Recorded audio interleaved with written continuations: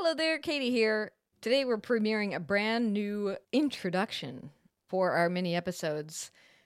As suggested by many of you and by Tiffany, we are currently, for now, retiring the old intro to the mini episodes, and we're premiering one that is not a blend of sounds from Rome, San Francisco, and New Orleans, all places that I've lived during the course of this show and no longer live. So therefore, this one is a mix of Rome and Seattle, where your hosts currently are. Tiffany in Rome, Katie in Seattle. Let us know what you think. You can send us an email at bittersweetlifepodcast@gmail.com.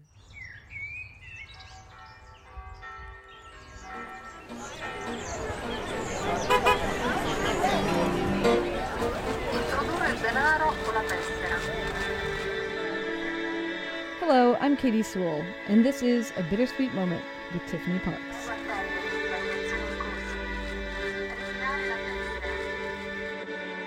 Hello and welcome to The Bittersweet Life. I'm Tiffany Parks, and this is your midweek Bittersweet Moment. So as you know, if you are regularly listening to this show, the past couple of weeks, Katie and I have been talking all about journals. But the subject we've really been considering is what to do with those journals when years and years have passed and your stack of old journals is getting bigger and bigger, and do you just toss them? We've had a lot of interesting conversations about this, so make sure you go back and listen to Monday's episode, diving into the past through letters and journals, and the previous Monday's episode, where we sort of kicked off this journal talk.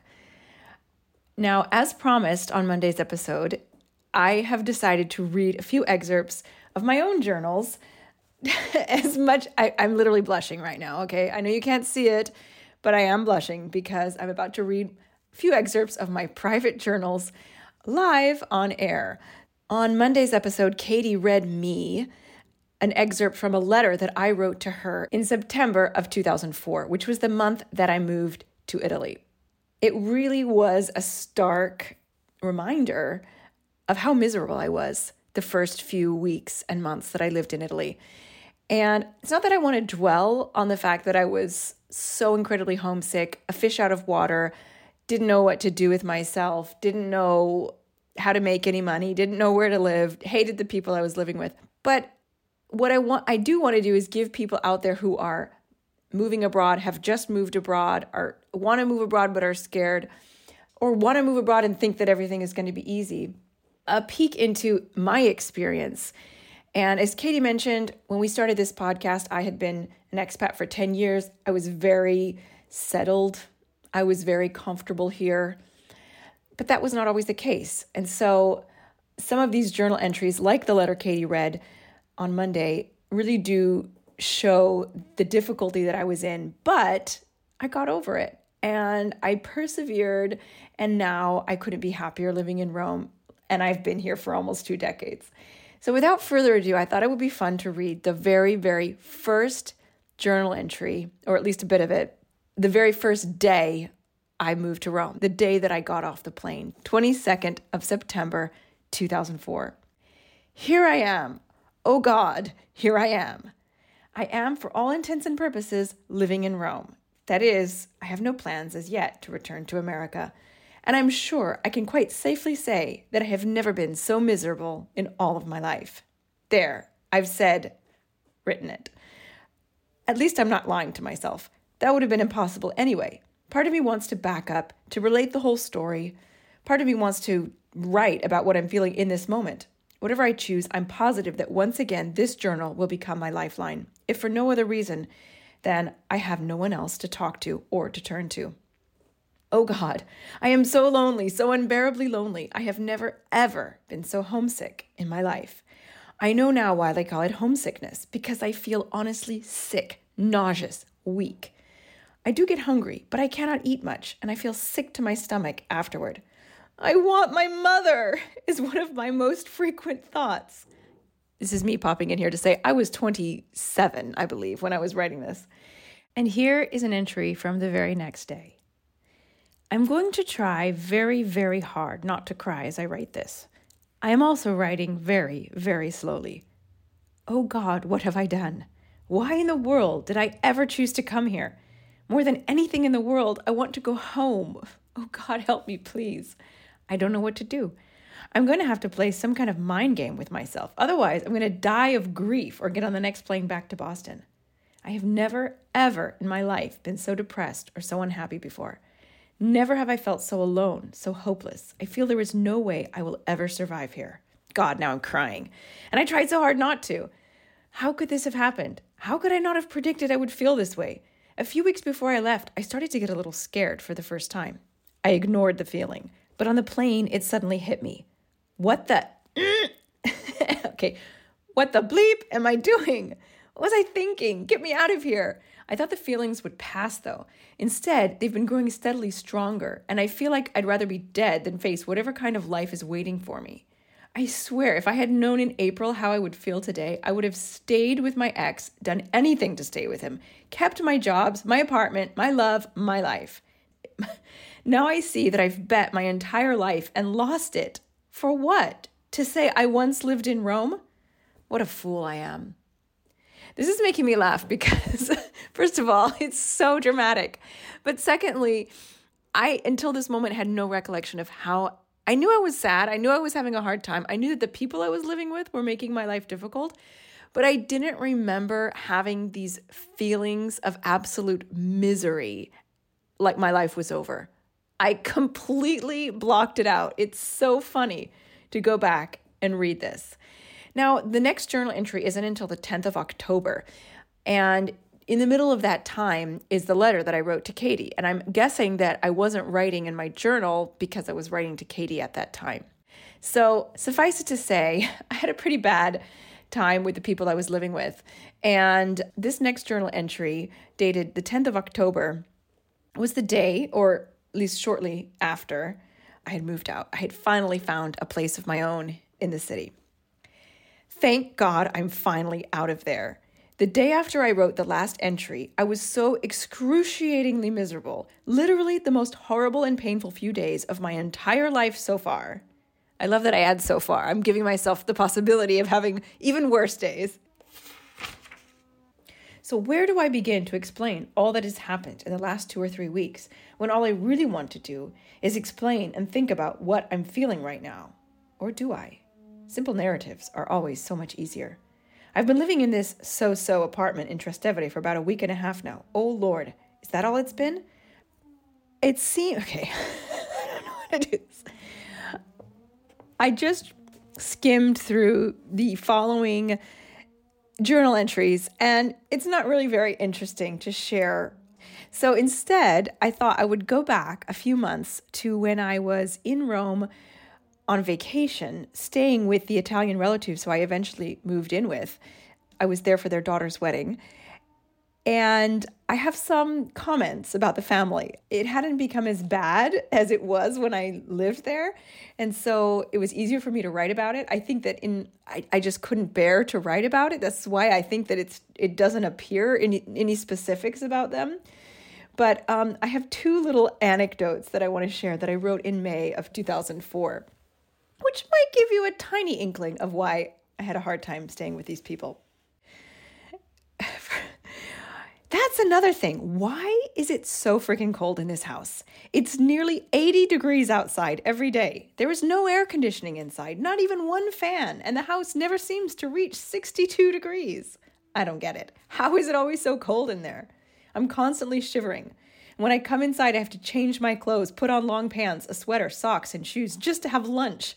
At night, I sleep in sweats and socks with literally 7 blankets, and I'm still freezing. I don't even want to imagine what this place is like in the winter. That's also something that I had totally forgotten, how cold that house was. And this was May. And in another spot, which I can't find right now, the mother of the family used to make me put on socks when I went outside because she thought it would be too cold. This is something that I've never got with Italians. Like outside... you have to bundle up, you have to make sure you're warm, you have to make sure you're covered. But inside your house can be an ice box, and that should be okay. Never understood that. Absolutely never understood. Anyway, to continue. I really love this family, especially the father and the daughter. But they do some things I just don't get. It's beyond cultural differences. The most glaring oddity is their dog. Yes, they have a dog named Greg. I'm not sure what kind of dog he is, probably a mutt of some kind.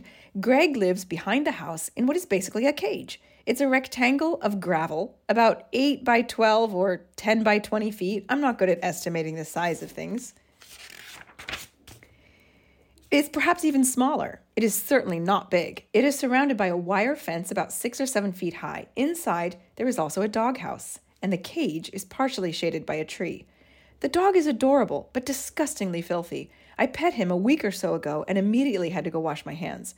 He is not a small dog, perhaps the size of a golden retriever. He has long, white, curly hair, kind of like a poodle, but he is not a poodle. His hair has grown so long and matted that the poor thing can probably barely see. When I pet him, I couldn't even see his eyes. All of this might not be so bad, but what is cruel is that they never pay any attention to him. Never, so it seems. They feed him, of course, give him water, but I haven't seen them walk him once since I've been here. I'm not saying that they haven't, I'm just saying I didn't see it happen. The father and I have gone on a few walks, but not once has he brought the poor dog. Don't they know that dogs need exercise? That more than anything else, dogs need love, affection, and attention? I think most Americans would consider what they are doing to be cruelty to animals.